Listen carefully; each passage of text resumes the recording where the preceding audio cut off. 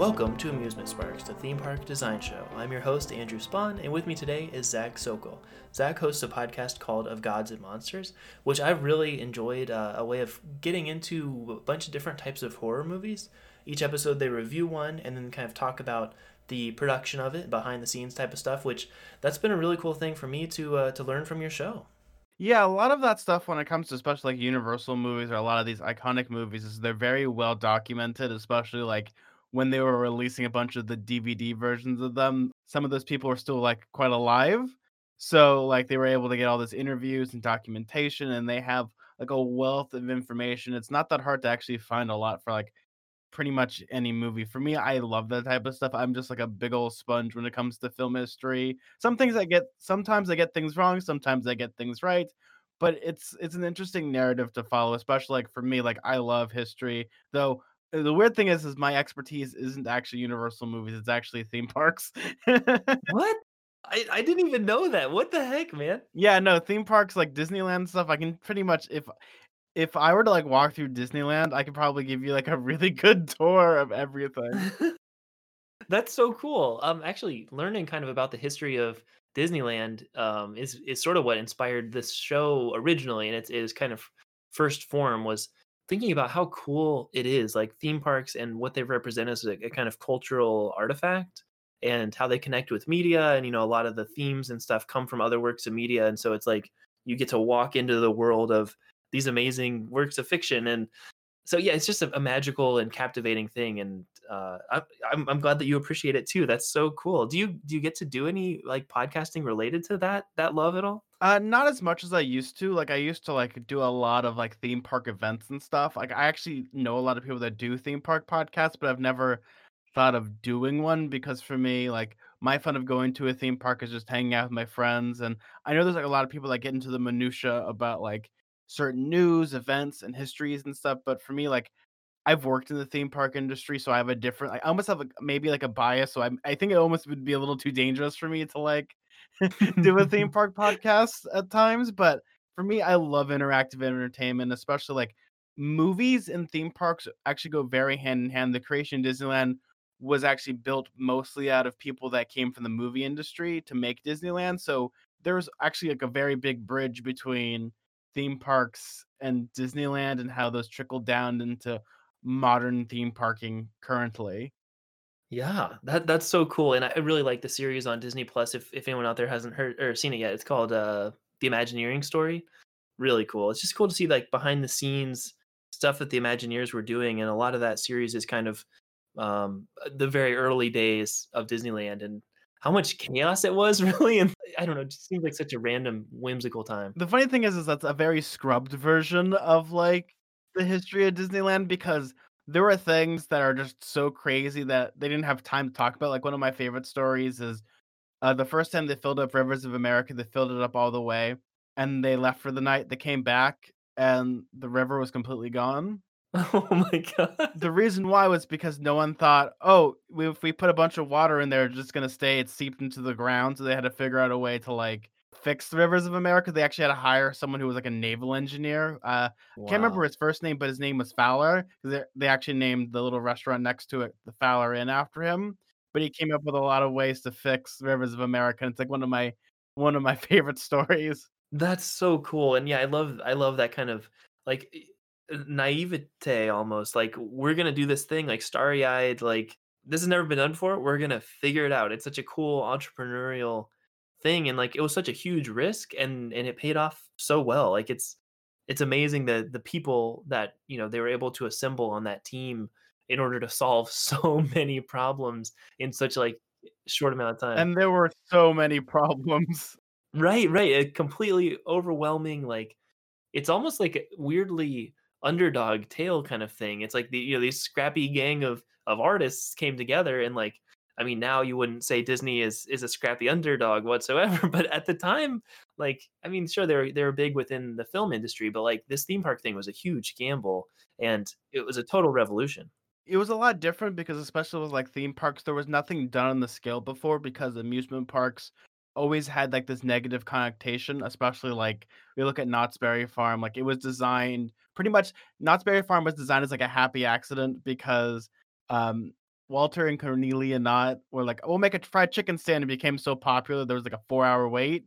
So like, okay, we'll add like this ghost town and add things to it, and it's kind of trickled into what it is today. But when it comes to like Disneyland, it was made in the middle of nowhere. Like there wasn't the freeway at the time; it was just a highway. But also at the same time, it was the issue with like Disneyland was that if it flopped, it would be bad. Actually, fun fact: the original mascot for Disneyland, what was it? I have no clue. It was Tinkerbell because if Disneyland was to fail, they didn't want Mickey Mouse to be associated with it, so it would tarnish his brand, Wow. so they could Oh go my back to making gosh. animation. Like, there's things that they would do like that. That's why, like, if you ever see any of those original, like, Disneyland promotional material or, like, the Disneyland show with, like, Walt Disney, it was Tinkerbell was the main focus of that. That's so cool. Like he was like saving his A material because this is such a big risky thing. That's Yeah. amazing. How cool. Man, that's awesome. Thank you for like that insight. That's super cool. I love that kind of stuff. This is exciting. So yeah, your show is really cool of Gods and Monsters with your co-host Caitlin Duffy. I really like hearing the interplay between you two, and you both have like so many thoughtful things to say about these horror movies as you go through. And obviously those trivia nuggets, like these bombs you've been dropping on us about Disney. If the audience likes those, go ahead and check out Of Gods and Monsters. I'm a huge fan. Oh, thank you. It's a pleasure to be on the show, especially Yay! being able to talk about theme parks because when most kids were like, "I wanna do this, I wanna do that," like, "I wanna be a firefighter, I wanna be a trucker," I was like, "I kinda wanna be an Imagineer." Right? It's so cool, and it's such like a whimsical job. Like I'm sure it's hard. Like any job is a job. You know, it's work.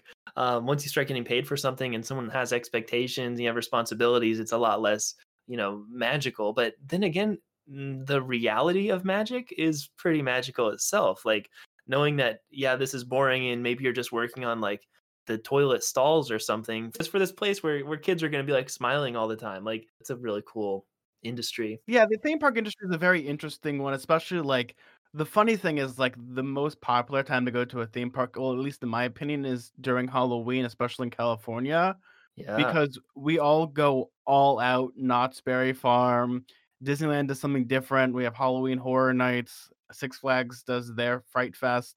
There's a lot of things, and there's also, like, the Queen Mary does stuff. Unfortunately, due to COVID-19, all that stuff had to be canceled this year as it should be due to health reasons. But it's one of those things, it's like people, like, this is the thing they look most forward to during the year, and especially, like, being able to, like, talk about Universal Classic Monsters, it's almost like a given because they are so beloved and them being such, pop culture icons. They've transcended horror for sure. Like people have definitely seen these monsters, out and about, and not only within film, but like references and parodies all over the place in media. But yeah, I think Halloween is a really magical time because it's kind of a time when you expect fiction to cross over into the real world, which only maybe happens like at Christmas, like maybe a little bit at Easter when you're really young, but like Halloween, I think for most people is a time when it feels like we go into a different dimension a little bit, or like the fiction comes alive.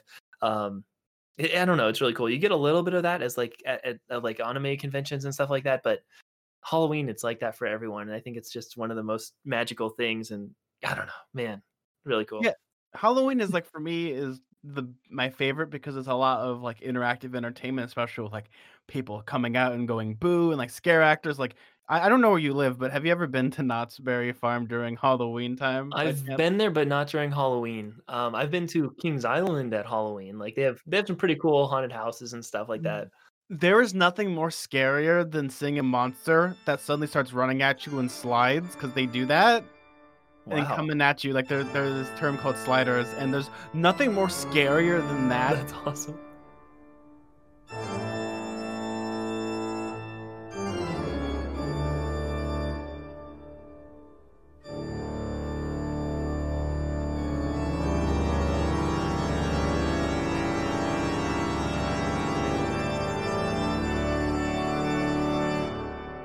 Universal monsters. If the audience is unfamiliar with what that term means or what that encapsulates, could you give us a little bit of like a background on what that term means to you?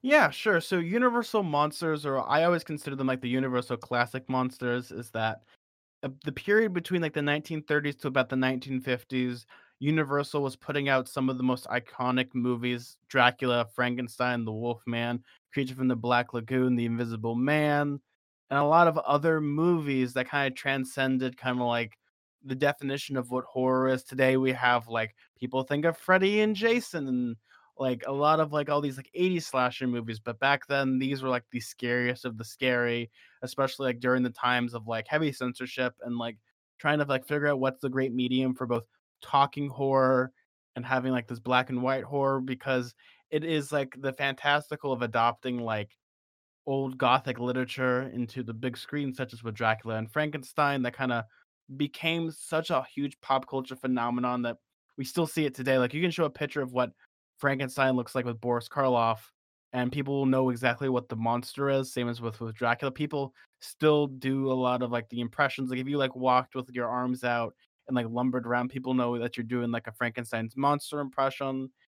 And that's kinda like the most beloved thing about them is they kinda transcended into this almost above pop culture where you can just kinda reference them, same as how, like, when I think of Godzilla, if you just add Zilla at the end of everything, like, people know exactly what you're talking about.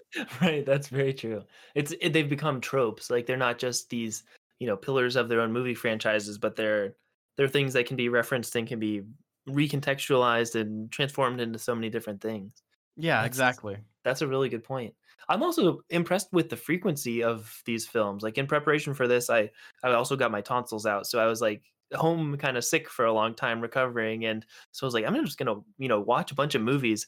I have to wake up every 4 hours anyway just to eat a little bit, so I might as well watch a little bit of a movie. And so I've been able to get through a ton of them, but so many of them were released with even like a 10-year period. It's like they were just cranking them out. It's really cool. They must have been successful in the moment, at the time too. They weren't like just sleeper hits, I don't think. Well, so when it comes to like the idea of like movies coming out, we're actually in a time now where movies are infrequent. I guess like right now it doesn't help that we're in COVID-19, but you have to remember that before we had the internet, before we even had Blockbuster Video, to see a movie, you might only get a chance to see it maybe once and you might never see it again.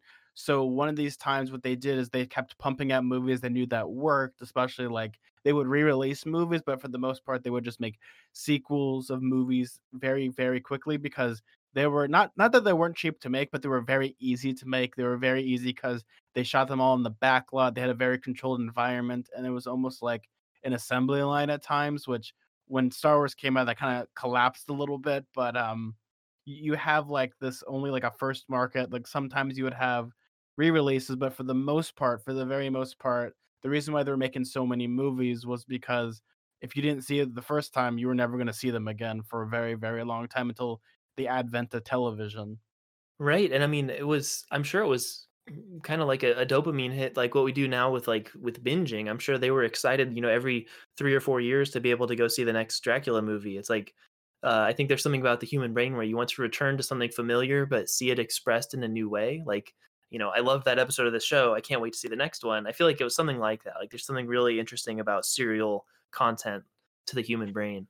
Yeah, and even if we look at, like, serial content based off of, like, movie serials, like a Flash Gordon serial or, Mhm. like, one of those, like, crime drama serials is that you'd have to come back to the theater each week, and they would try to do that. They do gimmicks and stuff, especially right when the advent of television happened. They started doing that's when 3D became popular. That's when, like, people like William Castle would, like, put skeletons on the roof or put, like, vibrating chairs to get people into the theaters. Whereas, like, when it comes to, like, Universal movies, they kept trying to pump them out because that actually is what saved Universal was the weird thing is it's actually tried and true now is that you can release a really cheap horror movie, make a lot of money very quickly because Yeah. there's a market and they're easy to make because all you need is a dark room and someone to go boo and people will come.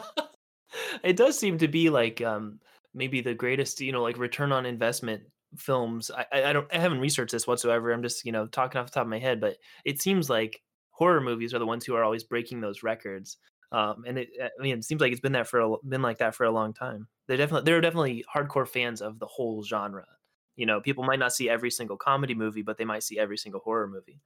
Yeah, like a good example, this is the Paranormal Activity movies, like they were made for like pennies pretty much. Or the first one, and it made like this global success. And this is kind of like spawned into this huge franchise. Same as with actually like Blair Witch Project, right? Blair Witch Project is another good example of that. John Carpenter's Halloween is for the longest time was the highest return on investment movie for the very Hmm. longest time. I think like 20 plus years if I remember Wow. correctly. I might be getting this wrong. I don't have notes on that, but I remember it was like it had like a 7,000% investment return or something. I don't remember. Well, hey, hopefully our theme park can experience similar returns and, our investors will be very happy. Oh yeah, no, exactly. That's see, I look for like the price cap for everybody. That's what is it? It's in Gremlins too.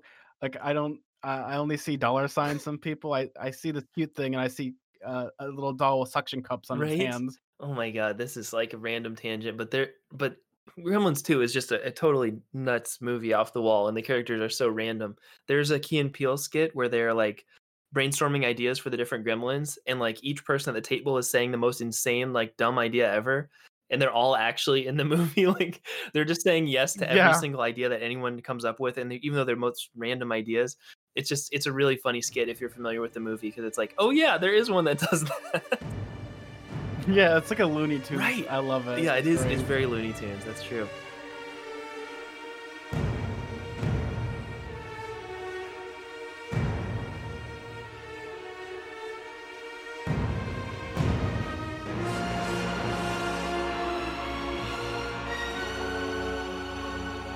I think it'd be awesome to be able to pay homage to this, kind of the original Universal monster movies and being able to reference them as tropes, but then also giving them their own space to breathe and being able to walk into those old films would be so cool. So many of the sets are so iconic. I'm excited to see where this theme park goes. Yeah, like it's great because like especially like Universal loves their Universal monster movies to the point of where I think if I'm remembering this correctly, like the new theme park that Universal's making, Epic Universe, is going to have a Universal Classic Monster Cool. section. So that's gonna be Yeah, no, fun. that's awesome. And it's kind of fun for this show when something's like going to be made in real life. Like the first episode of this show was Nintendo Land, and like that's a real thing. Oh, But it's just kind of cool to see like our take on it before the real thing is real. you know? oh yeah, no, most definitely. Like I remember me and my friends always speculating about what Galaxy's Edge was gonna be like, and then stepping into it and being like, "Oh, I think we should have kept thinking about our cool Yeah. ideas." Yeah, Sometimes, sometimes your imagination can be better than real life, kids. It's really yeah, fun to be able to just brainstorm and not have a budget and not have to worry about safety concerns and lawsuits, reservations, reservations, but I lines, digress. all the unfun stuff. Yeah, we can just do the fun parts. Yeah. Yeah, that's the great part. The fun parts are always the best parts.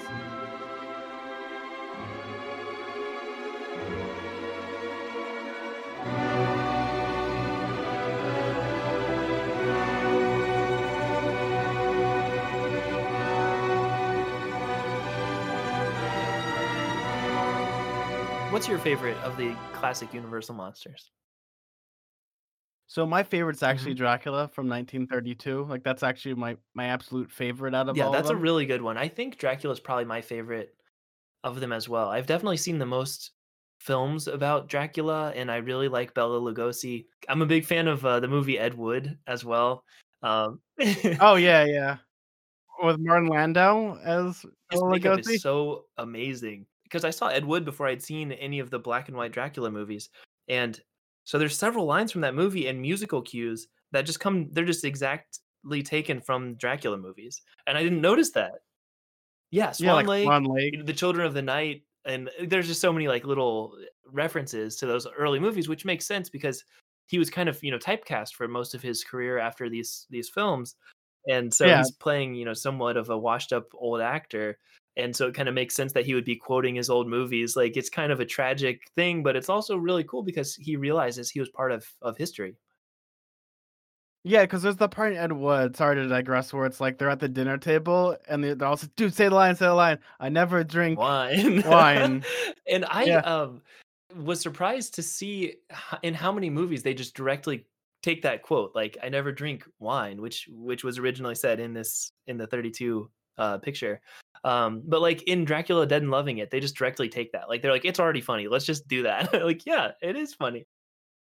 Well, yeah, and the weird thing about Bela Lugosi is like when you think of like the stereotypical Igor, you don't get it from the original Frankenstein with James Whales. It comes from Bela Lugosi's version of Igor that comes out later on. Actually, in the original Frankenstein, it isn't even Igor. It's actually a guy named Fritz, played by Dwight Frye, and he isn't the Igor that you think of because Bela Lugosi played a character called Igor in a later Frankenstein movie that became the iconic one.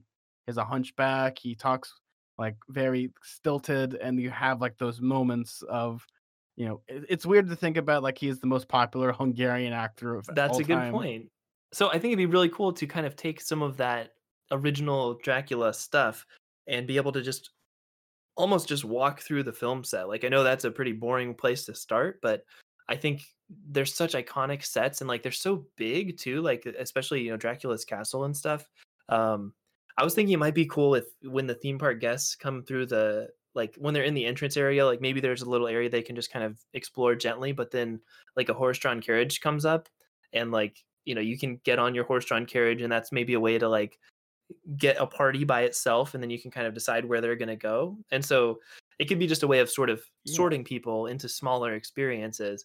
And then as they're kind of going on this little, cart ride, they can decide where they want to go. And then maybe the driver takes them and drops them off at a different horse and carriage because it's getting close to nighttime and this driver is superstitious, which seems to always happen at the beginning of a Dracula movie where they have to make a Yeah. transfer onto a different horse-drawn carriage, which I guess in the lore is usually driven by Dracula himself. Like he's his own servant, kind of. So it might be just kind of a cool Easter egg to do that if all of your actors who are playing the horse-drawn carriage person are they're actually like the same as the person who's playing Dracula.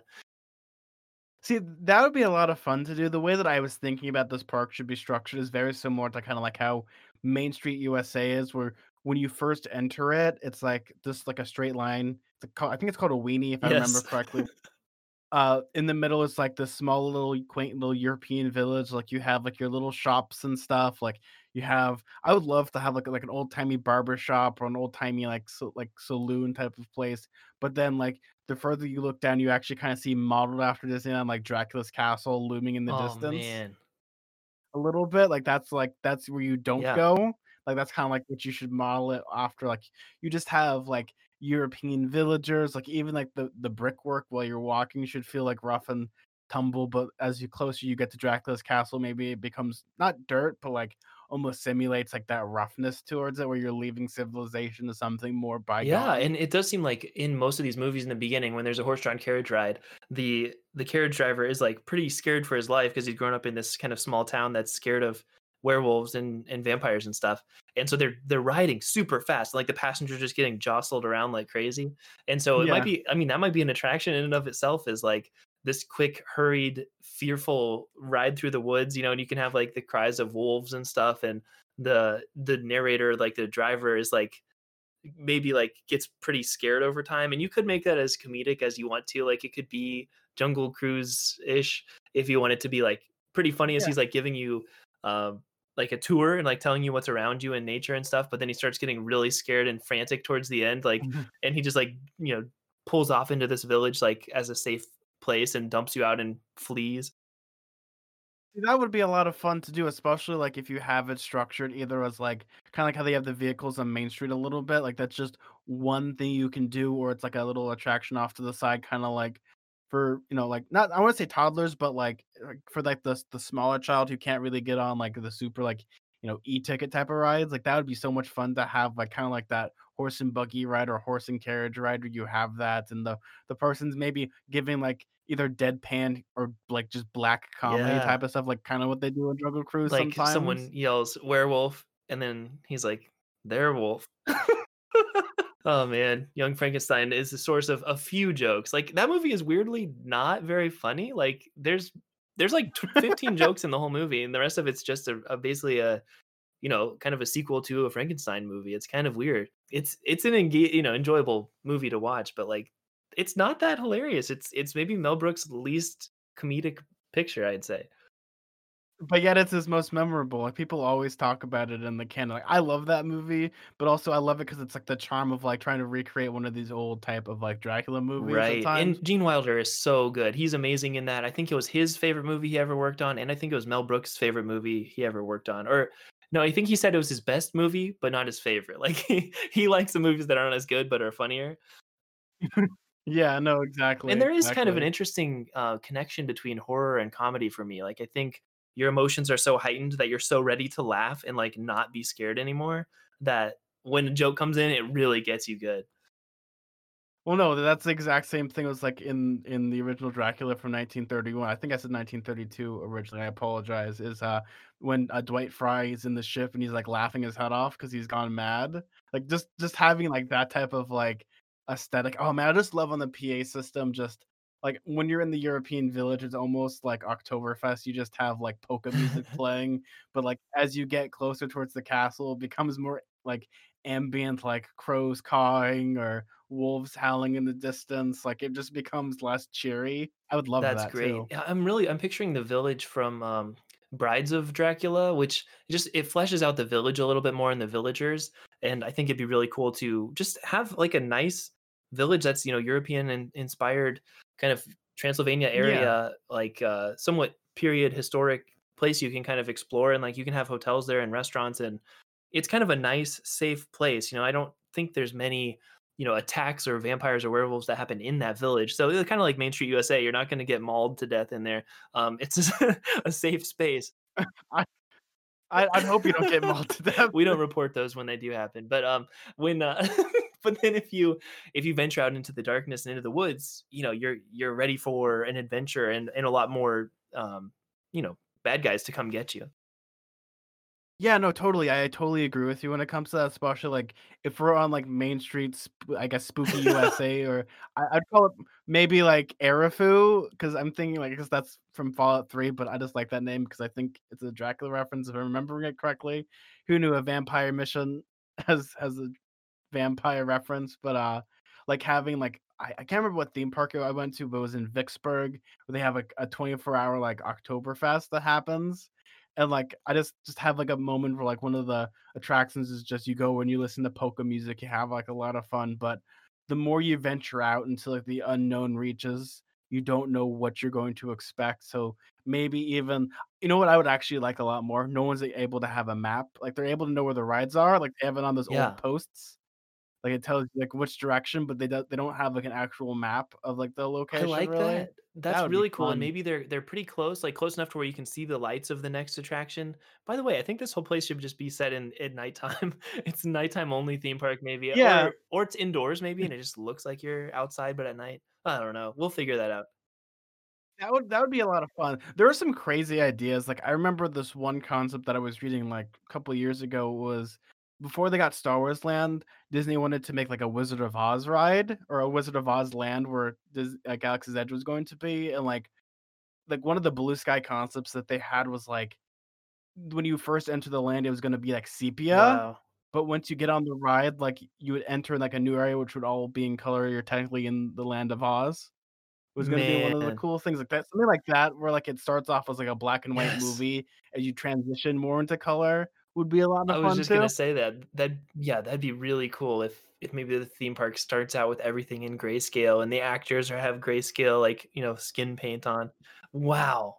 Okay, that's really cool. I like that a lot. And then maybe as you go inside or like, you get into the village, things are in color and there's warmth and there's fire and like you feel a lot more safe, but out in the wilderness, things are a lot darker and creepier, and that's awesome. I also really like the idea of if from the village you want to go somewhere else, you want to go to the docks or the next location, you can see the lights there, but you do have to go down a road that's in darkness, and maybe there are things that jump out and scare you and maybe they're not, and maybe they only do that sometimes, but you have that like tension of I don't know if something's going to get me and like chase me. I don't know if there's actors out here, it's like pitch black, you can't see, but you just know where you're headed. So I think that'd be so fun and so like intense that you're grabbing onto people in your party, like trying to stay like protected and everything, but you have no clue what's out there in the darkness. I think that'd be so thrilling. That would be, like, really cool. I think it would be interesting as well as, like, to have some light would be, like, you have, like, little like, old-timey, like, torches almost, not you don't hold Yeah. them, but, like, you have them, like, those, like, lamp posts. I always think of, like, Narnia that are placed out, but, like, instead of having scare actors, I think it'd be interesting to have, like a sound system, like, you hear things rustling, or maybe you have, like, animatronic, like, the leaves move or something, and you don't know what's in the bushes, like, you can see, like, LED eyes of, like, wolves or something would be so much fun. to just give, like, that You could blow atmosphere. those lights out too, like, if you need to on cue, they can just flicker off, and then you're like, "Oh, shoot." Like, that could be a really intense moment if you're like, "Well, at least, it's creepy out there, but at least we have this, trail of lanterns," and then they start going out one at a time or whatever, like, that could be so fun. That would be a lot of fun. That'd be cool, and, there's generally the story of Dracula is the story of him buying a bunch of real estate and traveling over, in a ship, like a long ship journey, either on like the Vesta or the Demeter. But I think it'd be cool to have just kind of another like rough seas experience. Like, I like any kind of old timey ship, like pirate ship looking attraction. And that could be Oh, a yeah. ride, or it could be like maybe even an escape room where you're on the ship with, Dracula is in this coffin, and like you're trying to, like, I don't know, solve some kind of puzzle to get out of that room where he is, because he's going to wake up soon. You could set up the system of why you only have 1 hour, or why he's going to wake up in an hour or whatever. But I just think the scenes set on the ships are always really cool and evocative, and almost always by the time the ship arrives, all the passengers are dead, like all the crew, and it's just like an empty like ghost ship pulling in to port, and then they like, well, like, there's just a bunch of boxes on here, and they unload them, and Dracula's in one of those. Like, it's pretty wild. That's a trope that's scary. That would be really cool. Maybe if they had, like, almost like I like using Disneyland because it's for me, it's just easier, but it's Absolutely. like you have almost like a Rivers of America where, like, you have, like, a ship ride where it's like, you go around, like, the little lake, but if you go below deck, that's like a ticketed event where it's the Oh, escape cool. room. That's really good. Like, you have it both as transportation, but at the same time, it's an escape room. It's like, that would be like a reservation thing where you have to solve the puzzle in maybe like 30 minutes or 20 minutes or whatever you need to get as many Yeah, that'd guests be cool through, too. and then you have, like, the regular ship that would go Right. around. And I don't know how you would set it up, but it would just be really like eerie if, at a certain point in the attraction, all the crew members just like play dead. Like, you you go through like a moment where there's like a thunderstorm, and then it's black for a second, and then like the thunder resumes again, or you get close enough to town to where you can see with the lights, and then just the crew's just all dead, and you're like, what happened? Like, everyone's been attacked by Dracula. Oh man. Yeah, that'd be awesome, and I love the idea of using it as just, like, kind of a ride that anyone can do, but there's also, like, a more premium experience below deck, or maybe a more intense experience that not Yeah, everyone would wanna do, but, yeah, I like that. I like yeah. giving options like that. That's great. Because that would be, like, an interesting option because I know, like, the Columbia they don't do, like, a ticketed event, but you go down there and they actually give, like, a little tour and stuff, but then there's people that, like, go around on the ship and stuff, but having something like this would also add to, like, the realism, like, oh, you're on this adventure, and then you go below deck, and it's like an actual horror story almost, whereas you're still having, like, the rocking of the boat, you still have, like, that ambience of, I'm on the middle of the water and I can't get out of Yeah. here until I figure out how to get out of here.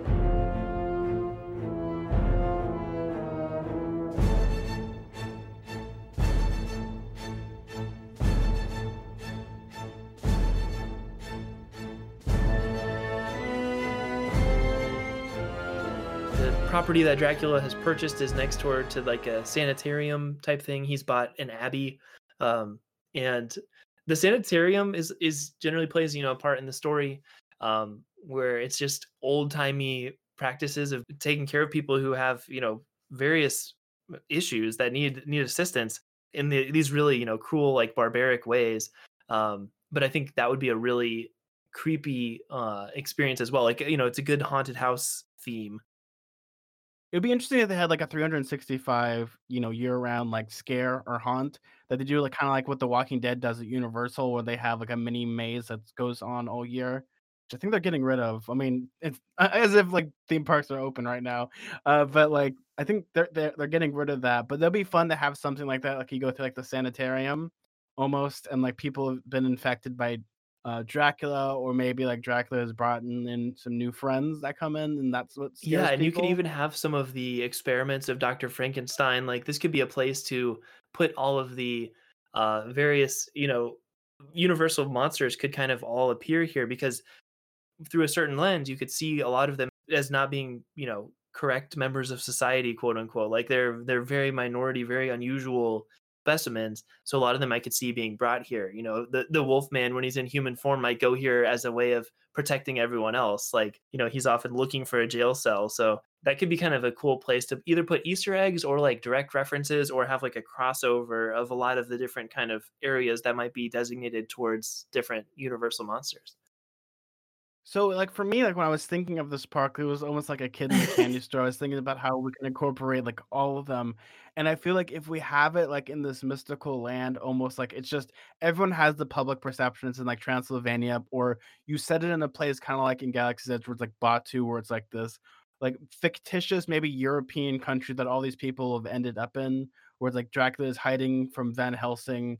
And you have like, oh, Dracula's castle is, like, right next to, like, Frankenstein's, like, watchtower or something that's, like, his lab, and you have, like, these moments where, like, if you go too close to the lake, you might be getting close to what make up, like, European language or, like, have, like, a European language, just say Black Lagoon or Cool. something, and you have, like, these little tropes you can do, especially, like, there's, like, an area, like for me, I love having, like, the wilderness adventure area where it's, like, kids play park for kids, where it's, like, that's what, like, the woods for, like, the Wolf Man or something, like, you have, like, those moments where, like, you have, like, that interactivity, but also you try to incorporate them in, like, a very, like, diegetic Yeah. way, which I I love like. that too. I think play areas are underrated for sure, like for kids and for adults. But having a lot of Oh, the like yeah. wooded areas, you could do like cool, you know, slides made out of logs and like there's a lot of room for play there, like with big roots and stuff. Oh, yeah, no, most definitely. Especially, like, I was thinking about, like, Creature of the Black Lagoon. We need a water park, like a little kiddie splash Yeah. zone for me. I like that stuff. Like, trust me, like, during the day when it's, like, 104, I would jump into, like, some Right? Oh, water. 100%. Yeah, water parks are always fun. I mean, we'll see how COVID ends up impacting those. It's hard to wear a mask if you're gonna get wet, but we'll see. We'll figure it out. Yeah. We'll figure out some kind of diegetic system there, but yeah, a way of exploring, like maybe theming it like I guess this would still be that area of Transylvania or you know made up country in Europe, but you could see why the creature from the Black Lagoon would have been imported there or like would have escaped to there, or why there could just be a similar creature over there with their own version of Yeah. that. And that'd be cool. That's a good theme. I really do like that. Yeah, like, you make it like, when it comes to, like, some of these creatures, you have, like, maybe things along the park, like, maybe, like, documents, or you have, like I think for like, Creature from the Black Lagoon, it's, like, an airplane that's crashed that's says, like, air Amazonian air or something, Oh, and, like, you realize, like, oh, they're trying to transport it to, like, England or someplace, and it crashed, and that's why he's in the lake or something along those lines. Like for me, I'm a big sucker of like for interactive entertainment. Like some of the things I love about Galaxy's Edge is kind of like some of the lore stuff, but I would love kind of like the incorporation of like maybe. 'Cause for me, I actually kind of am a strong believer now of like using your smartphones to interact with stories. Like maybe you find like audio logs throughout the park, like through like those little like scan the code here, and you get like a new like a newsreel, or you get something like an audio reel maybe from like Van Helsing explaining what's been happening in this yeah. town. Like he's come to town, he's trying to figure out you guys are like his only hope of survival or something. Like you're a part of the adventure that way would be a That's lot really of cool. fun. And do we wanna set this park in, like, the 1940s, or do you wanna set it in a modern day setting and just kinda these same things are happening again in 2020? See, I'd like it to keep it almost like the 1940s, but maybe keep it like this like ambiguous time where like you're not sure if it's present day or it's like back then, kind of like this old world hospitality where you're not sure. I think that's one of the reasons why like the Tom Cruise Mummy movie failed was because like it's like a modern day dumb blockbuster movie, but the Brendan Fraser one works is because it has, like, this timeless adventure movie feel to Right. it, which is very timeless compared to setting it into a modern day where you already date it by the second it Yes, comes and I out. do think, honestly, smartphones are one of the first human inventions that messes up that like, where it's inconceivable that any human after, you know, like, 2000 would not have a cell phone visible. Like, it's kind of a sad thing, but, like, it's also a tool that we are used to using all the time. So, you know, if Yeah. you look at, you know, any movie before, like, the '90s, it's like this could I mean, it's the time looks more similar. The humans kinda match more than they do now. So, the smartphones would be the only thing we'd have to, like, explain, but I don't know, we could Oh, no, you just say it's like Dr. Frankenstein created these communication devices That's or great. something. It's easy. His descendants started like all the major cell phone brands and started Apple, and yeah, I like that. Yeah. But no, Yeah, it no, would make a lot exactly. of sense, I think, if you're following along Dr. Van Helsing. Like uh, he has such a diverse background. Like it would, and I don't know, he's such a fascinating character. It would just be cool to kind of follow along in his footsteps, or maybe try to gather clues for him. Like if there's an actor portraying him, and you're like his assistants. Like I'm thinking of there's a scene in Dracula Dead and Loving It where like he's doing like a he's dissecting a body, and like all of the students are watching Oh, him, and they yeah. each start like passing out one at a time as they get grossed out, and then eventually they're just all unconscious on the floor by the time he's done. But like basically he's a professor of medicine, so it would make sense conceivably if we're like a class of his students in a way, and then like this crazy stuff starts happening, and maybe he gets kidnapped or he gets killed even, and we have to kind of figure out how to escape, or we have to split up to go tackle these different villains, these different monsters. I think that could be a really cool storytelling device, like setting that up as Yeah. maybe a tutorial area where you're figuring out how to use the clues in the smartphones, and like what the kind of system is like and what the rules are, and then the story can kind of kick into high gear from there. I think that's a great way to start it out. Yeah, they're like yeah, exactly. Like, I feel like there's always been, like, a contention, especially, like, when you set theme park, like, they're supposed to be this is gonna sound weird to a lot of people, but theme parks, like, when you go into, like, themed lands, they're supposed to have, like, when are they set? Like, a good example of this is, when do you think, the Wizarding World of Harry Potter is supposed to take place? Wow. Do you know? I would guess like 2003 or something. No, it's supposed to take place during the Triwizard Tournament, so the 4th book, Harry Specifically, huh? Potter. Because that's before, like, all the crazy, like, Death Eater stuff Right. starts to happen. So they have, like, this in between time where it's like things are still whimsical and magical, but dark things are about to Fascinating. happen. Like, that's the weird thing. Like, you ask people, like, you ask them and they'll tell you, like, especially with, like, a Galaxy's Edge, like, it's a very ambiguous time where it's supposed to be. It's obviously during the new sequel trilogy, but it's like, well, we don't really know. Like, you ask someone, they'll give you answers and questions.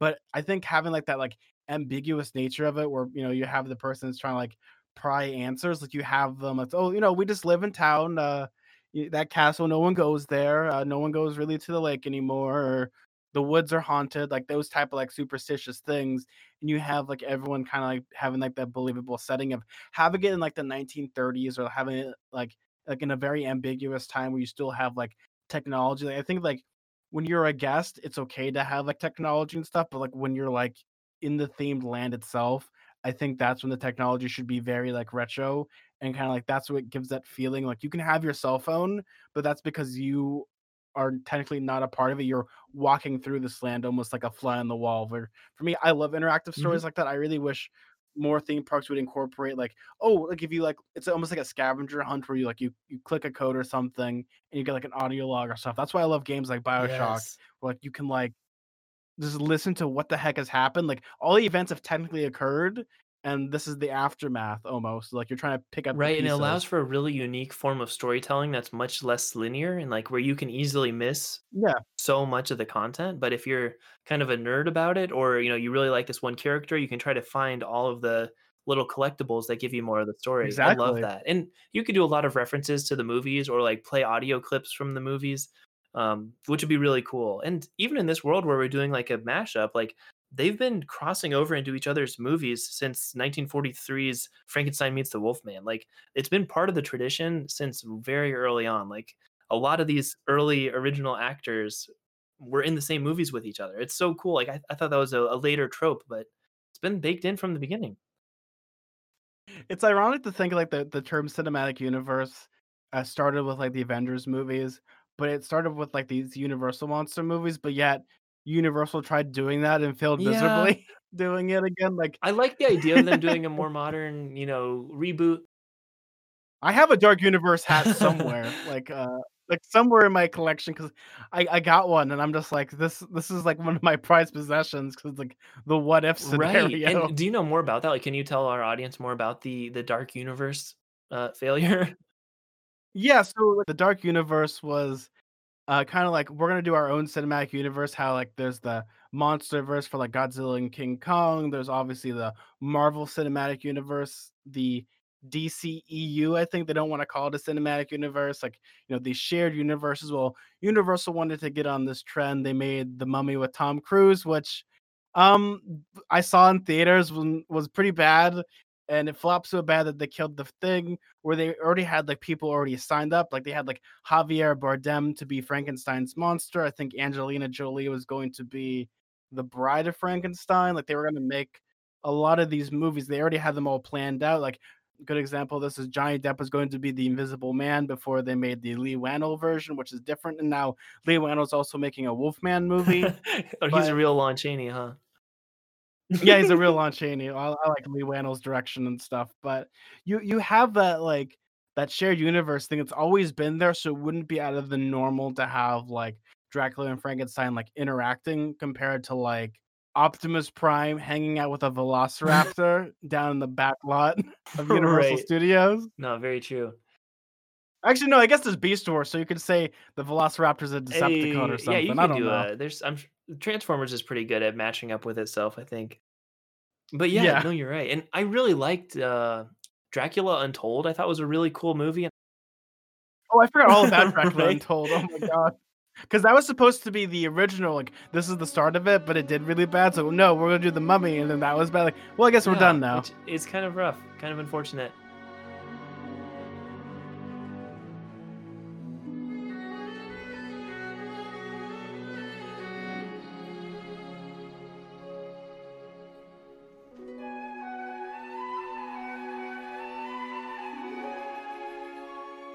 There's plenty of audio clips of these creatures, connecting to each other, and plenty of storylines to either reference or just directly like sample the audio from for these kind of audio logs for exploring the areas where they match up and mash up. I think that'd be really cool because they're so unique solo, and also I think it might be kind of cool to make some of that a little bit customizable. Like if you've been through, like let's say the Mummy area, and like maybe you've collected some artifacts or whatever, you have some kind of allegiance to that character. You can almost treat it like it's different factions or something where you have a connection with one of these different universal monsters, and then once you've been to this one area, if you bring that essence into a different part of the park, then you get more of the crossovers between those two characters. I don't know if that's might be too complicated or too much, but it'd be kind of cool to be able to customize your experience a little bit more and go to the monsters that you're really into and then see them interact with each other because of the path that you took instead of they're going to do that every day at 4 p.m. and noon anyway. It only happened because you and your party went and completed that quest and then went to this area. See, that would be a really interesting idea, especially, again, if we're gonna do, like, the integration of, like, I call it like smart theme Yeah. park technology where you can do stuff like that, especially like if all the story elements of it are like focused. Let's say you go to like the Creature of the Black Lagoon area and you're looking for that stuff. Like your phone starts pinging. I guess you'd have to have like the Universal app or whatever app you would have to go with the ride. Would start like noticing, oh, you're focusing more on this creature and you're like really looking into it. Maybe we'll try to cater your experience possibly more towards like what happened and how the creature got loose and how maybe there's more clues if you find out, oh, the creature went all the way to Frankenstein's watchtower. You have to like go all the way over there and you try to find new clues, maybe because you're just clicking codes and you just have the app that way. It could just change it that all the codes change a little bit to cater towards that experience a little And bit. and that could also be a way of breaking up the groups so that there's not too many park guests in one area at one time. Is like you go to kind of the quest giver, to use video game parlance. You go there and they assign you to go to a different quest, in sequence. So it's not like everyone's getting sent to the same place from where they left. You get kind of shuffled. I have like a really funny story about this. So I was working at Disneyland right when Pokemon Oh Go came man. out. So, like, back when, like, people, like, cause Disneyland's, like, if you secret tip, everybody, if you play Pokemon Go, go to Disneyland. There's, like, Pokestops and everything. But I remember, like, people at the castle just on their phones playing Pokemon Go, and I remember someone shouting for, like a really rare Pokemon, like, "Oh my god, it's in Fantasyland." And all these people started to get up and slowly start to move towards Fantasyland, and they completely, like, emptied out the castle Wow. area. Like there's it's like things like that happens a lot, like easily. Interesting. Yeah, and that would be a way of controlling lines, or if a ride breaks down, we can just send a notification to everyone's phone, like, go to these, like, send notifications to send them to every other corner of the park so that you can do your ride maintenance and no one will even know. It would be like, "We're sorry, but there's lightning in the area, and unfortunately, Doctor Frankenstein is doing his experiments. We can't have people over in this direction." Like, they could do It's stuff kinda like kinda goofy, or, that. like, I don't know, you could have, like, traffic cone type things, but they look like that blue fire from Dracula. I know it's in the novel and in the, Bram Stoker's Oh, yeah. Dracula. Like, I guess that was, supposed to be, like, a scary thing, like, there's this blue fiery looking portal thing in the road. Like, we could just have a bunch of, like, clear plastic blue fire looking things that you use as, like, cones to say, "Hey, don't go in this area." Uh Yeah. That would be a lot of fun. Like, I love dumb gimmicky things like that, especially at theme parks. You have like responses like that. It's like, oh, why can't we go this way? Unfortunately, the Wolfman's, getting groomed right now, and there's hair And I always everywhere. love the idea of giving the, park employees more agency to play, and, like, more, different Oh ways they yeah. can take the story, or the way they can flavor this kind of mundane thing they have to do. Like, I think making the mundane as magical as possible, or as diegetic as possible, really makes working there a lot more fun, and that also makes being a park guest there a lot more fun because you can see that everyone around you is really getting into it. I think that adds a lot of whimsy and fun. Oh yeah, no, most definitely. Like there were parts where like I remember this is just how my brain works. It's because like I got my degree in like theater, so I know exactly like this is just how my brain works. But like when I worked on Main Street, I would talk a certain way. But like when I like would sometimes have to go to Frontierland, I would be like, "Oh boy, howdy, how do you do?" Like I would like start to have like Western vernacular, even though I didn't need to have it sometimes. Like, and I was doing it, like, subconsciously until someone brought it up to me. That's great. Also, I like in Bram Stoker's Dracula that there's like a random cowboy character. Like, it's random, but it's really fun to just have, like, a cowboy character is such a fun, like, archetype. And so the fact that I think it's in the original novel, like, oh yeah, there's an American cowboy here. Like, it feels like almost like a trope you see in anime where it's like, oh yeah, and Americans are cowboys. That that's kind of the case in Dracula too. See, my favorite trope when it comes to anime stuff is, like, try to spot the main character, and they have, like, a bunch of normal people, and you have the one person with Yeah, crazy who has hair. the unique silhouette that we can use on our Y merchandise?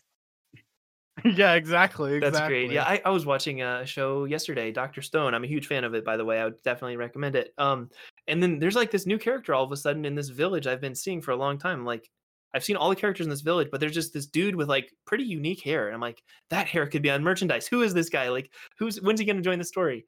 And it still hasn't happened yet. And I'm like, maybe they just made a cool new character just to throw everyone off and be like, hey, look at the cool hair guy.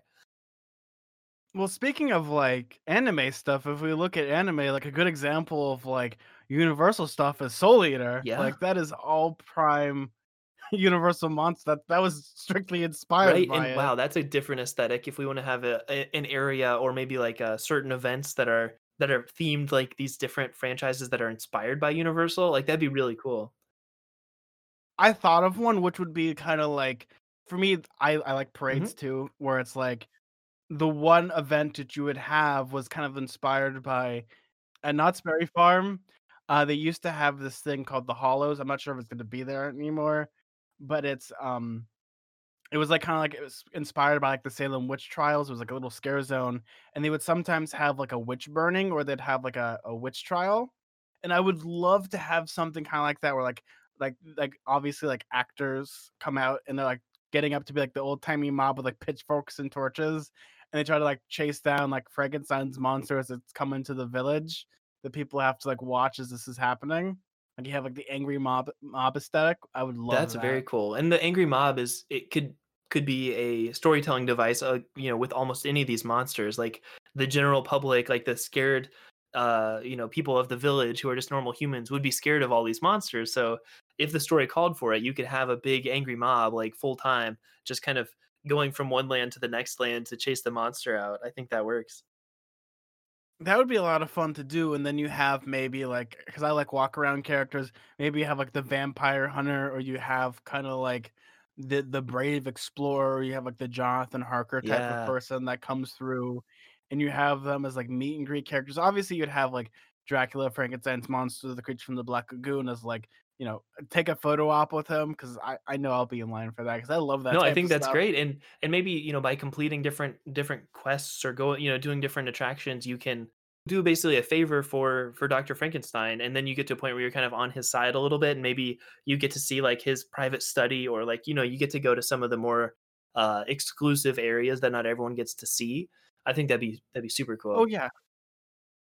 Yeah, for me, it would be, like, maybe, like, you get, like, a special reservation if you want to, like, some of, like, the dining areas or, like because for me, like, if I have, like, an option to, like, do games and stuff to, like, actually, like, get, like, a reservation rather than just, like, praying, like, 12 months in advance, I totally do it. Heck, I'll sweep up trash for, No, like, yeah, 10 that's a weeks. great point. Like, instead of just you get more points and more, widgets on this app, it's like, no, that you can actually use these for exclusive experiences that you can't even use money for. Like, that'd be so cool.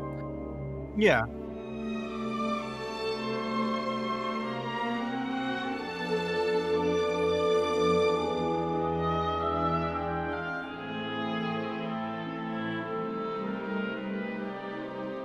If there's a hotel that's set up like Dr. Stewart's house, like his residence area in the sanitarium, those could be like more premium rooms that are only available to people who unlock certain things, or like you could stay in like Mina's room where there's like Wolfbane everywhere. Like there's just some really cool, unique experiences where in the storyline there would only be one example of that room. So like it doesn't make sense to copy and paste it 1,000 times to make a hotel, but it can be a room that one person, one party can stay in every night, and you could give that kind of stuff away, like in a lottery system through the app, or like top winners in the app. Like that kind of stuff would be pretty cool.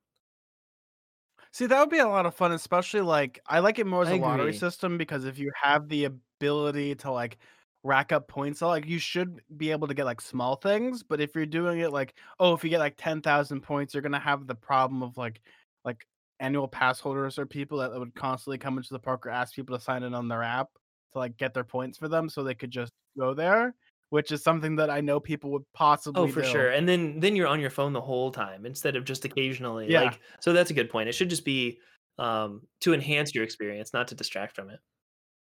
Well, no, I think, like, if you have a lottery system, I'd rather give it to, like a person, like a kid that has, like, a Frankenstein shirt than a guy named Chuck that's retired and, like, he just loves going to Disneyland all day or Dude, he like going to the I park think all that'd be day. really cool, and maybe as a park employee, you have, some kind of little RFID thing on you where if you see, like, someone who's being just, like, a really good sport or, like, really in character, you can, like, hit your special button and it gives them a ton of bonus points, and so, like, I See, think that would that'd be be so fun. fun because I don't know, I love that, like, when I was working in retail or whatever, you would just see, like, a really sweet moment where someone was a genuinely good person, and you're just like, "I wanna give them something, like, what can I do here? How can I make this person, like, reward them for being such a good person?" Like, my favorite story ever at Disneyland was a couple years ago, I think it might have been 2017. I was working on Main Street, and I remember this little girl grabbed me by the hand and, like, she put me in, like, a circle with a bunch of other cast members, and, like, we're literally sitting in, like, Main Street USA, like, on the railroad tracks, and pretty much well, not railroad tracks, but I guess what are they called? The trolley tracks. Railroad tracks would be a completely different thing, Ye that's like a Haunted Mansion experience. But we started playing, like, Duck, Duck, Wow. Goose, and, like, that was, like for me, that was, like, the most magical experience ever because this girl was just having so much fun, like, it brings tears to my eyes Dude, sometimes when I think about that's it so because sweet.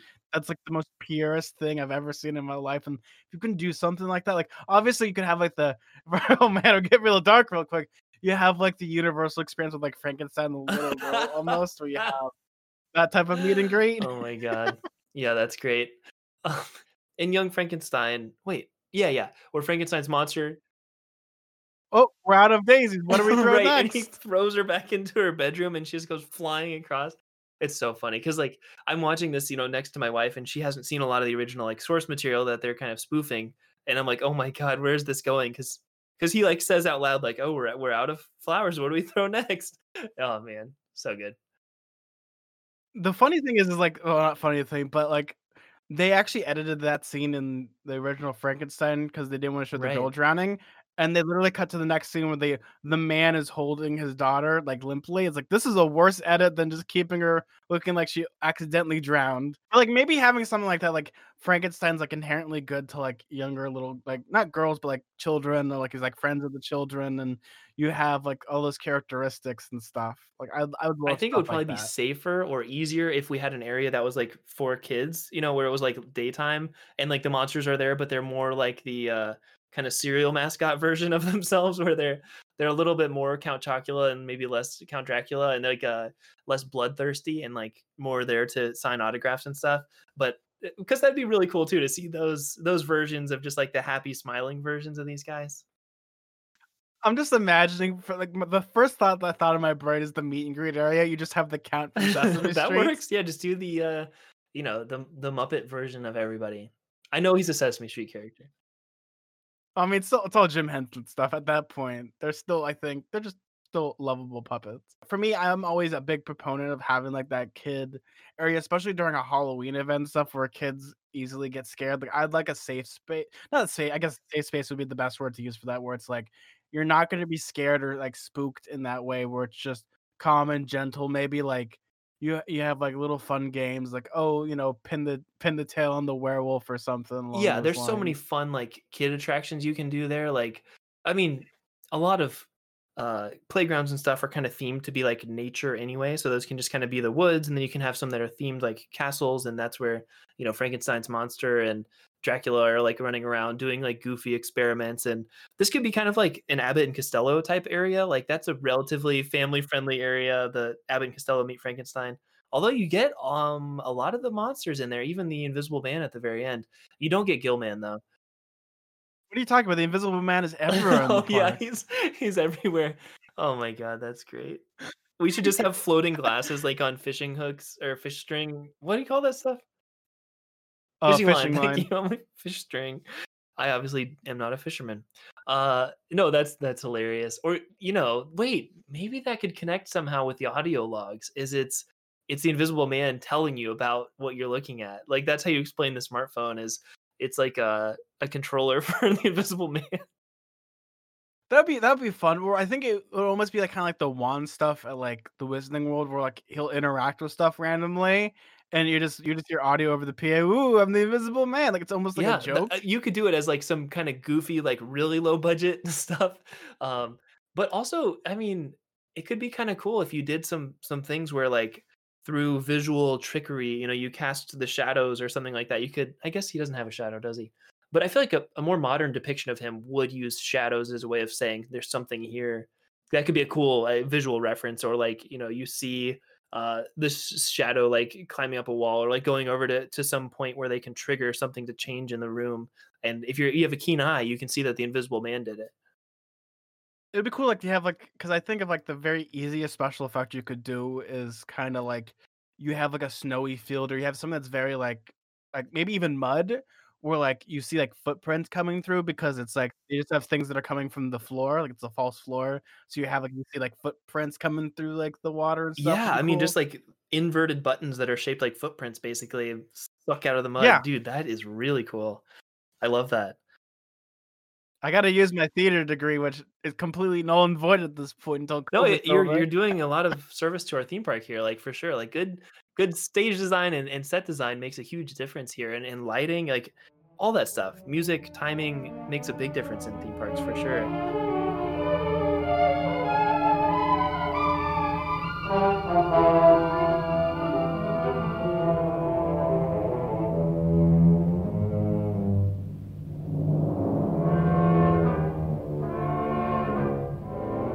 It could be cool too if you make a connection with the Universal monsters if they have kind of like a or maybe this is just a behind the scenes area, like there's maybe a movie production studio, like part of the theme park you can get to where you learn about kind of the behind the scenes stuff.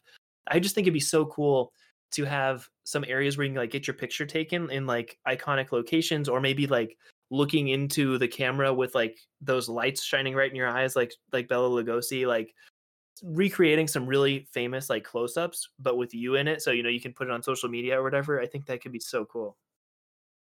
It would be fun to have, like, a museum like that, maybe, like, kinda, like, incorporate the mummy Like, here are some Universal artifacts, or here are like prop replicas of certain things, and you have like that moment, and you just have off in the distance, you see in like his sarcophagus, you see the mummy where he doesn't really move, but it's just like this is where you like learn the history of these movies and the art of making these movies, because that's something that's kind of like gone by the dodo a little bit. Is like that's what I love about Universal is they'll have like their movie effects shows and stuff, but they don't do that as much anymore. But I'd love if they kind of brought that back for certain things of the aesthetic of like making movies, because that's why I love Universal as a kid. Was it's all about making the movies. You're in a movie now. It's just I look at a 3D screen all day and get a Man, headache. yeah, I love that stuff too, and I do feel like maybe initially there was less of a demand because those nerds who love that stuff are just watching the special features on DVDs and Blu-rays, but now with streaming, it can be hard to find some of that stuff. Yeah, so maybe it'll come back.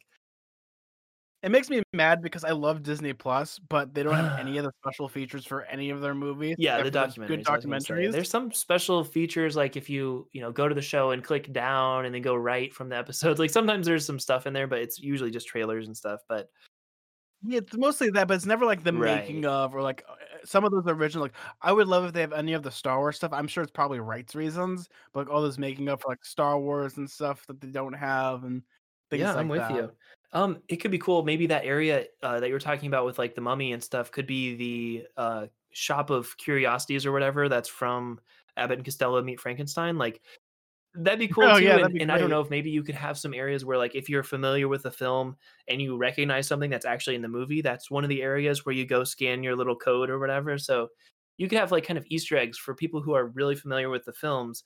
If they see an iconic object, they can go over and that's one of the little Easter egg things that they can scan and get, whatever goodies for. No, no, most definitely. I think that would be a fun thing to do, especially like those like little touches that you can add. Like there's so many things. Like a good example, this is I would love if like you're walking through a shop and you see the wolf head cane from the Wolfman, like something like that. Like it's just like little things off in the distance. Obviously, the Wolfman cane would be sold at Of your gift course, of shop, of course. That a course. replica. Yeah, I think exactly. it's really weird in Abbott and Costello Meet Frankenstein, Dracula has, like, this ring that, like, can shoot electricity, and that's how he awakens the monster, and so maybe you can find that ring, and then that's, like, an artifact that's useful in other parts of the park when you need electricity to, like, start a fire in the village or, uh, resurrect the monster or, like, various places throughout the park. Like, that could be, like, a key item like in Legend of Zelda. Like, if you find that thing, it can be really useful and unlock different areas, but if you don't find it, you're not gonna know what you're missing.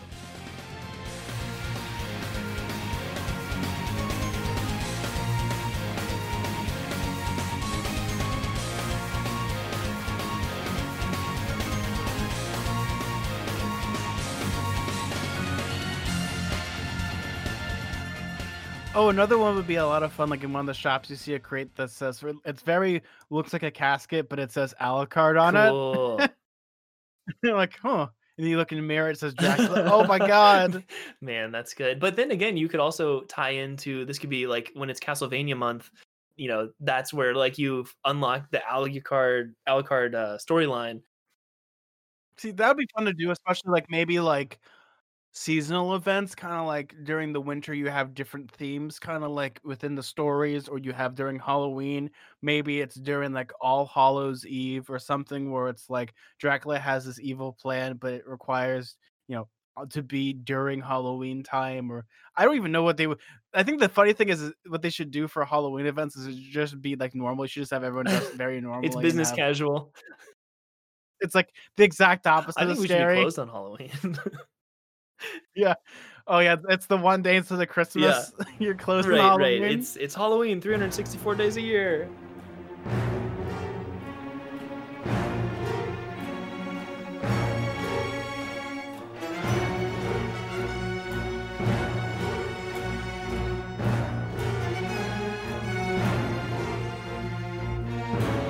Yeah, there's so many different storylines, and like these stories have been told so many times that there's so many different ways you can take the plot line. And like even someone who's a super fan who uncovers a passageway into Dr. Frankenstein's castle, like there's so many different ways you can take the story from there. Like where even a diehard fan might not quite know what's going to be around the corner. Like, is it going to be a reference to this movie or that movie or that movie or something totally new and original? And just mixing that up, I think, would be really cool. And maybe seasonally switching that around a little bit where this chamber used to contain the Wolfman, and now it contains the son of Dracula, or it contains the brides of Dracula, or whatever. Like there's something else behind door number three. Every time you return to the park, and so just keep mixing things up because it doesn't necessarily matter all that much. Like you're not going to ruin the illusion if the creature from the Black Lagoon is in the swamps around the area where the Wolfman is found. Like those things all play so nicely together that shuffling the deck pretty often would be really fun, I think, and allow for some kind of new, almost emergent type like storytelling. Yeah, especially with like because it's a very shared universe that's always been organic. Like there isn't going to be an issue of like seeing the creature from the Black Lagoon just like walking out and like interacting compared to like seeing like a cowboy going into like Tomorrowland. I guess you just play say it's Toy Story at that point, That's smart. but at that point like it's more organic that way, especially like there's always like the ability to like especially like seasonal events, like you just change a room out, like you just have it set that way. Like this is like, oh, during Halloween this becomes something different. I know like when they opened up Guardians of the Galaxy Mission Breakout at California Adventure, one of the things is like, oh, you should come back to the queue because we're always going to be changing things out and adding new things to the collection, which they did for a while, but then they Hmm. stopped. Where they would add like new artifacts and little clues that would add towards the lore to Guardians, and like, oh, what is this? This is like a thing from a movie that might be coming up soon. Who So cool. knows? There's things that you could do like that, which And I it'd be cool like. too, as a content creator here, as one of the writers, to be able to just remix and shuffle and change this stuff, and then play it out, see how it does and see how the park guests like it. And yeah, just be able to like kind of take your fandom for this franchise and recontextualize it in a new way. And just there's so many Oh yeah, stories like these characters lend themselves to just action figures being pulled out, Toy Story like, and just mushed into different categories, because you kind of get a general picture of what they'll be up to, but there's always going to be some mystery and some twist to it, and like the relationship between the characters is always different. And I don't know. It's such a fun world to play in that being able to take it seriously and set it up and give it respect and make it scary would be so much fun. And there's just I don't know. It's satisfying on so many levels I'm excited to see what the kids playground area looks like, and then also the most like scary macabre like haunted house area too. yeah, and especially with like when it comes to like this interactive entertainment is like I love the idea of the unpredictability of it. Even as like we say, oh, we're writing this, but you never truly know what's going to happen, especially when you have people that are, are like the face characters where like they're able to interact with people. Cause for me, I love when you have stuff like a kid like smack talking like Dracula, and then like Dracula has like a sick burn or something. I think it's such a good place for people who are pretty good improvisers to be the voice of the Invisible Man, right? Like, and you're just making fun of everybody who walks by or whatever. And you have a few different props you can lower in on fishing line. They do this thing at like Knott's Berry Farm that's called like Sad Eye Joe's, where it's like a little peek-in. There's like a guy in like a little prison cell named Sad Eye Joe. And during Halloween, like, the person that's supposed to be there's, like, a little microphone in there and someone has a camera and sees you, like, they can say, like, the most vile, awful things to you, but that's kind of the charm of it. The Invisible Man, like, saying and improving in that way, like, I'd love that. If you've never had a chance to go to Universal during Halloween or during the summer when they do Ghost Town Alive, is some of the most fun because it's actually a very similar to, like, what you're talking about because they open up, Calico with a bunch of, like, actors and like they're like we're setting it during this day, so like you have like these little missions, you can interact with the townsfolk, like, oh, maybe I might talk to the person that does all the photography. You talk to them, they give you like a little maybe like a little mission to do. It's a lot of fun actually. If you've never done it, strongly recommend it if it ever Yeah, comes that back. sounds really cool. And yeah, so many of these things are like great recommendations depending on how COVID goes and how the future of our country looks and everything. Oh man, I can't wait till the day when things are, not everything's normal again, but when theme parks are open again, that'll be really cool. And it's an opportunity for progress. I miss theme parks because for me, those are just fun. Because I understand like the appeal of like people that like go. Like I remember like when I used to work there, there were people that were like regular people that would just come in every day, and sometimes they would like get to really know you. And some of them like oh, I'm retired. Like, oh, my wife passed away, and I come here just to hang out with people and just have like a good time. That's what I think. That's like the power of theme parks that I kind of miss is like that communal experience of being able to go to one and like goof with your friends and Yeah. stuff. is like what I love and I miss at times.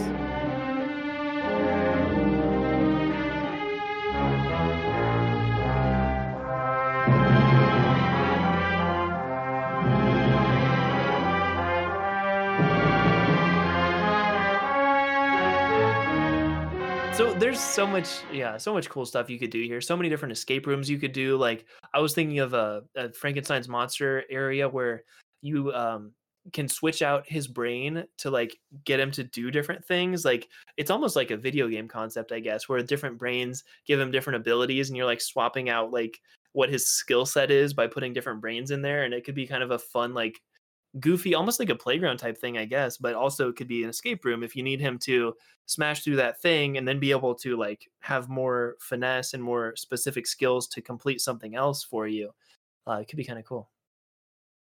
Yeah, that would be super cool actually. I totally agree with you when it comes to that. Like it would be a lot of fun to have like those interactive elements, especially in escape rooms. Though for me, I think the centerpiece, like the ride that I really, really wish they would make is almost like a Universal Studios like dark ride almost of like kind of like their hyped up version of the Haunted Mansion where like all the monsters like converge maybe into Dracula's castle almost where it's like an interactive dark ride where it's just what's the best way to put it? Like I always thought of like this is gonna sound weird, but like one of my friends sent me this thing he was talking to me about like he found at a flea market like proposals for like a Gotham City at Universal, like one of the proposals they were gonna do, and they're gonna have like blue sky stuff. And one of the ideas was going to be like a Justice League ride, but they were experimenting like, what if we could actually like induce guests with like fear and anger and happiness, like as brain things, because it's blue sky stuff. Like it was never gonna Right. happen. And there's actually great articles That's about this. wild. Like for me, I would love like a dark ride where it's like you go through Dracula's castle. Maybe it's like you are pretty much trying to escape from Dracula as he's trying to kill you, and by the end, you end up in your like doom buggy or whatever you're gonna call it. It's a pun. You impale Dracula and you save the day, and like Van Helsing like gives you like a high five or something. That's rad. Yeah, the vehicle could also be Dragula. Um, Oh, that'd be fun. No, no, that's like an element where like you're chased out into the grounds. Like I'm thinking of it more like the aesthetic of like the Van Helsing movie with oh God, what's his name? Hugh yeah, that's a cool Jackman. movie. I mean, it's a little goofy, but it's pretty fun. Yeah, like, that's what I was thinking of. I think that's a Universal movie too, if I'm not I believe it. mistaken. Yeah, that was when they were originally trying to do the Dark Universe. Man, Yeah, they've been trying exactly. for it seems like they've been trying to reboot those series for so long, and Dr. Van Helsing is such a cool, like, pivot point for that whole series. Like, he could totally be the Iron Man. Like, I see why what the similarities between the Universal Monster universe and the Marvel Cinematic Universe, but it's too bad it hasn't taken off yet. Maybe there's hope for it yet. I don't know. Who knows? Who knows? We'll figure that out once it Right? happens, if it And I happens. know we didn't do a lot of, like, roller coasters per se, but I don't know if it really that makes that much sense to do here. It's hard to do diegetic roller coasters.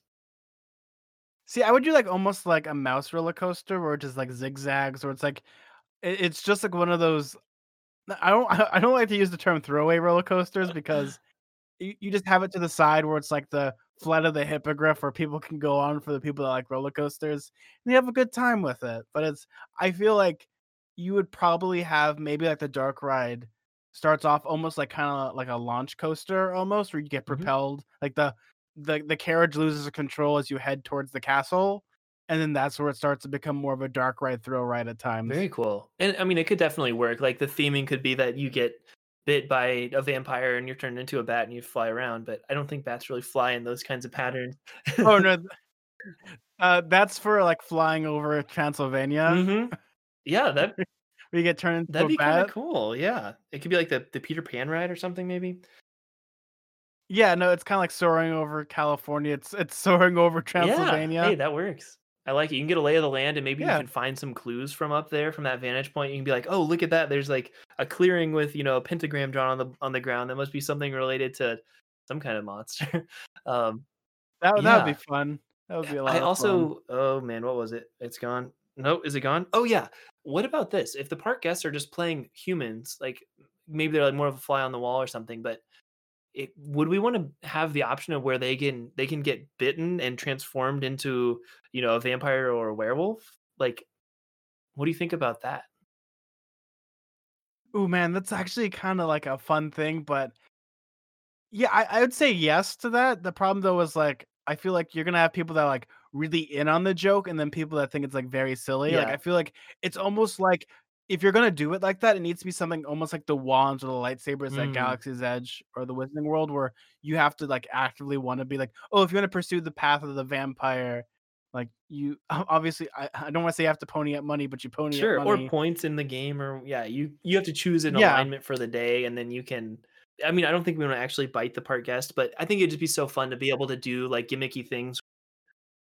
Oh, no, see, that's where you do almost like, the vampire becoming ceremony Ooh, or something like they do, like, Universal and yeah. stuff now.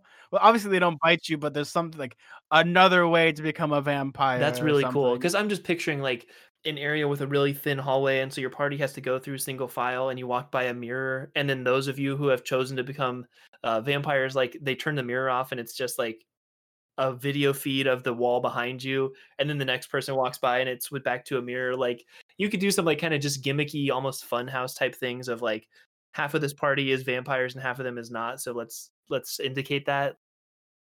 That is too much fun, I like that Right? idea You're so walking by much. a cross or some kind of Christian imagery, and, like, when you get up next to it, it's really hot, like, they turn on, like, some kind of, like, heater really hot, and then the next person, it's turned off, so it's like, "What? It's totally fine standing over by this cross," and they're like, "No, it was really hot, it was, like, super uncomfortable over there." Like, that kinda stuff is kind of a dumb idea, but it'd be really fun to play with that. Yeah, no, I think actually the idea of having like, thinking of it more, like, I like that idea a little bit more of having the ability to, like, kinda, like, pick your alliance almost.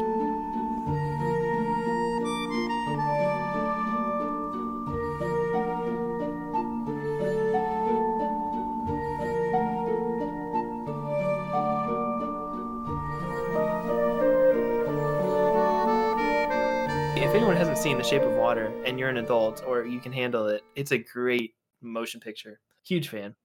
Yeah, no, see man, all the meet and greets with, like, the Go Man, that'd be so much Yeah, fun. he's a cool character, very unique.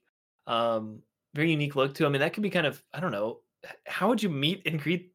Are you on land, I guess?